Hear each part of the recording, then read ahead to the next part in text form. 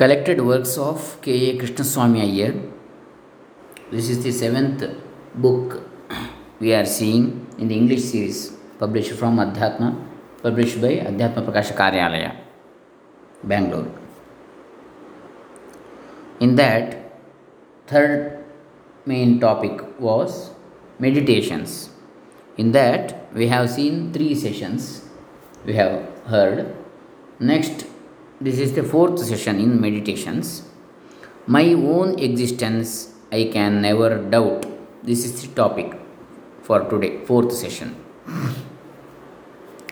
Om Shri Gurubhyo Namaha Harihi Om Shri Ganeshaya Namaha. Dr. Krishnamurti Shastri, Dambe Punacha, Karnataka, Bantwal Taluku, Dakshin Kannada Jilla, India, Bharat.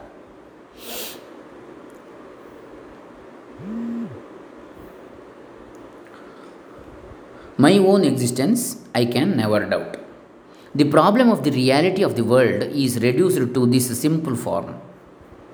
I know both my outside, that is the phenomenal part, and myself, the substance that retains its identity through all my outward changes and making an extreme supposition.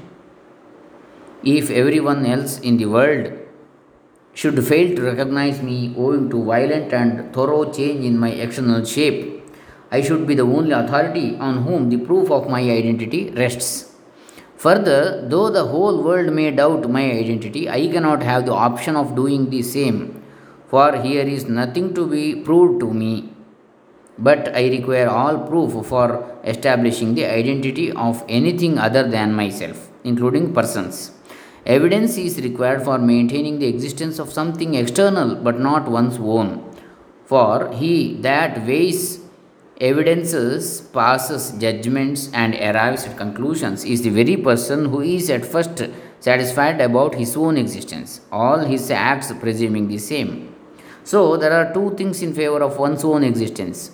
He is both phenomenal to himself in the form of his own body and feelings, and non, nominal as he knows himself to be the center of all these appearances, namely a spiritual bliss. The existence of the substrate of the world presumed by analogy.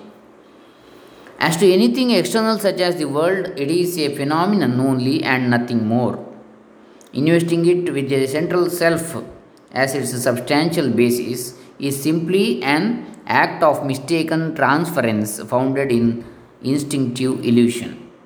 The instincts of our nature seem to argue in this form. I find two elements in in myself, bodily and spiritual, the phenomenal and the observer of all phenomena, or something persisting as a substance. After all, the phenomenal portion is supposed to have been mentally at least dismissed.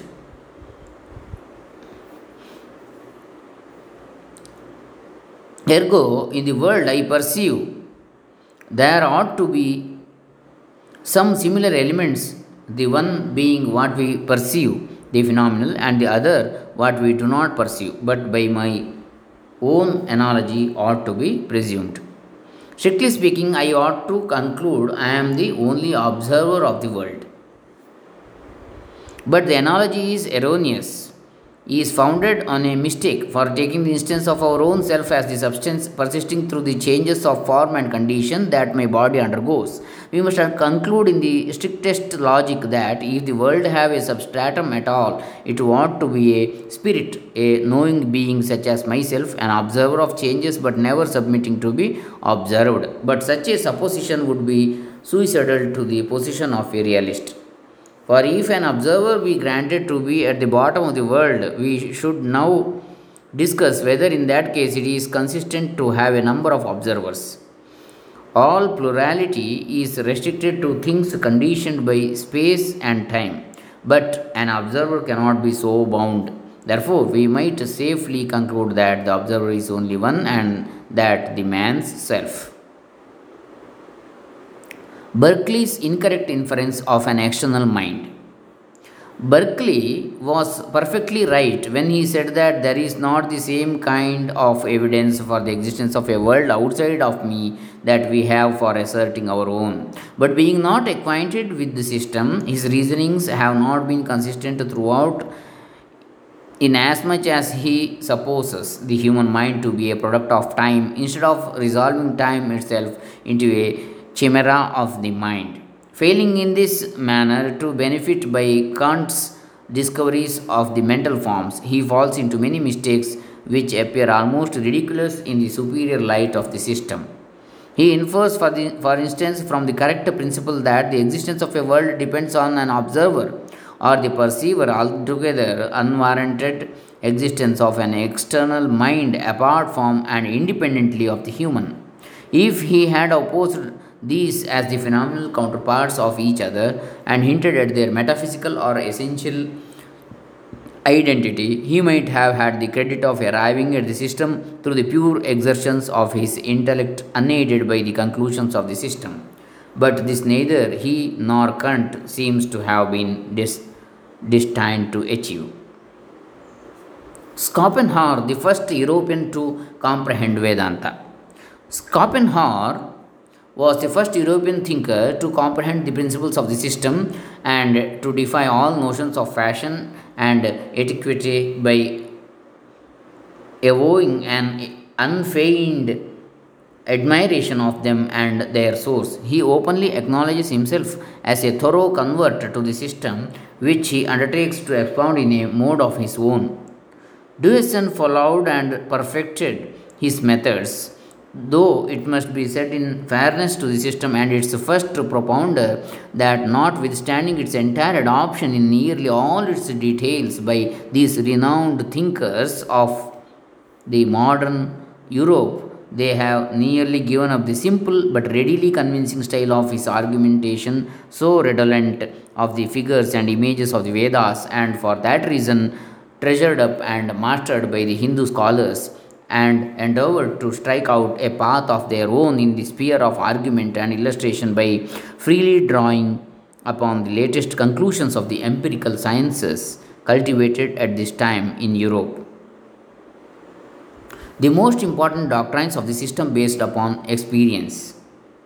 The simplest statement of the fact about the external world and my own self is, as might be perceived from the foregoing.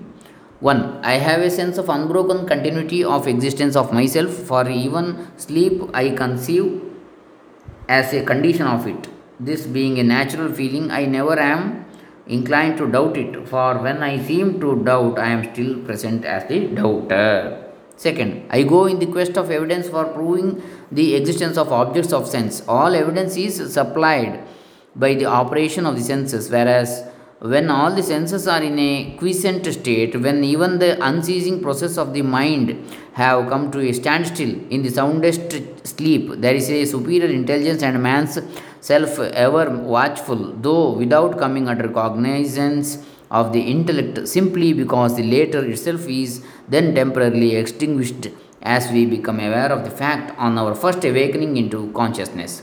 The man rousing himself from a deep sleep expresses his mysterious experience as follows: I enjoyed a sound sleep and was aware of nothing. The whole system is pivoted on this singular, though common feeling of us all. It proves these things. 1. The self was awake. 2nd, the self is an observer. 3rd, the self in its unmodified and own nature is blissful and free of all sorrow. 4th, all impressions of the world can, for a time at least, be completely effaced from the self. 5th, the self which thus runs as a thread through the three wakeful, sleeping, and dreaming states knows of no break in this continuity, whereas 6th, during sleep we lose touch altogether with the outside world, whose existence during that time being not perceived nor felt should be inferred only. And 7th, as this inference is really grounded on a mistaken transference of the persisting power of the self to the non self or the world does not in really exist at all.